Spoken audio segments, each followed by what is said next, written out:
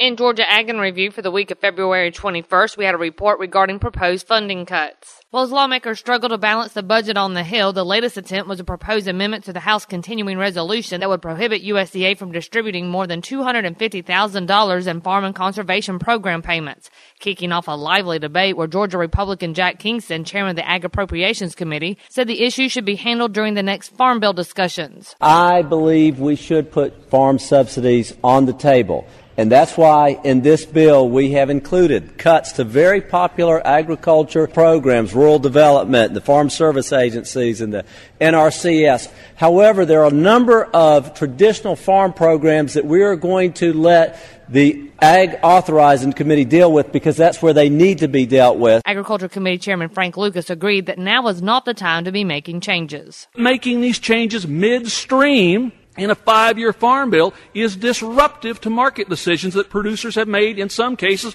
years ago. The amendment failed by a vote of 241 to 185. And with livestock news, Randall Wiseman had this. Last Friday's USDA cattle on feed report showed cattle on feed numbers were up 6% at the beginning of the month, while a few more placements were made back in January than the average analyst estimates. Shale Shagum, USDA livestock analyst, looks at the numbers from that report. During January, we placed just under 1.9 million head, which was 4% above a year ago. And during January, we marketed just under 1.8 million head, which was about unchanged from a year ago.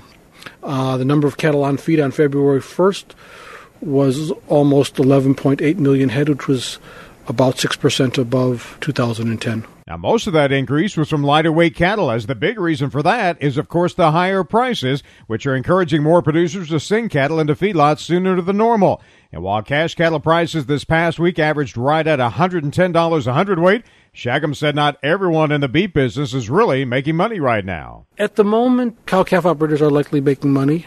Feedlot operators are probably seeing their margins squeezed just because of the relatively high corn prices and the relatively high price of feeder calves. The packers have seen their margins diminish. As long as demand and exports stay good, he said, we will continue to see cattle prices remain quite strong. And as we wrap up for this week, we hear about a vanishing custom from Everett Griner. Yesterday I mentioned the vanishing custom of canning and preserving. Today I want to be a little more specific. Fig preserve. Throughout the Southeast, most every rural home had at least one fig tree. It had to be a purple top variety called turkey figs. It was the best to preserve. Well, a good year would produce 40 to 50 pints. Families who had more than one tree would gladly share with those who didn't have a tree. But allowing figs to go to waste, that was sinful. All that has changed, of course. Fig trees are almost a thing of the past. Nobody has the time to pick, cook, and preserve them anymore. It's a fairly simple process, too. Only takes sugar and a few mason jars. I guess what I'm saying is it's another change in the rural way of living. The good life of jams and jellies for breakfast is now mostly a memory. And remember, you can find these stories along with all the week's Southeast AgNet reports on our website at southeastagnet.com. I'm Julie McPeak with Southeast AgNet's podcast.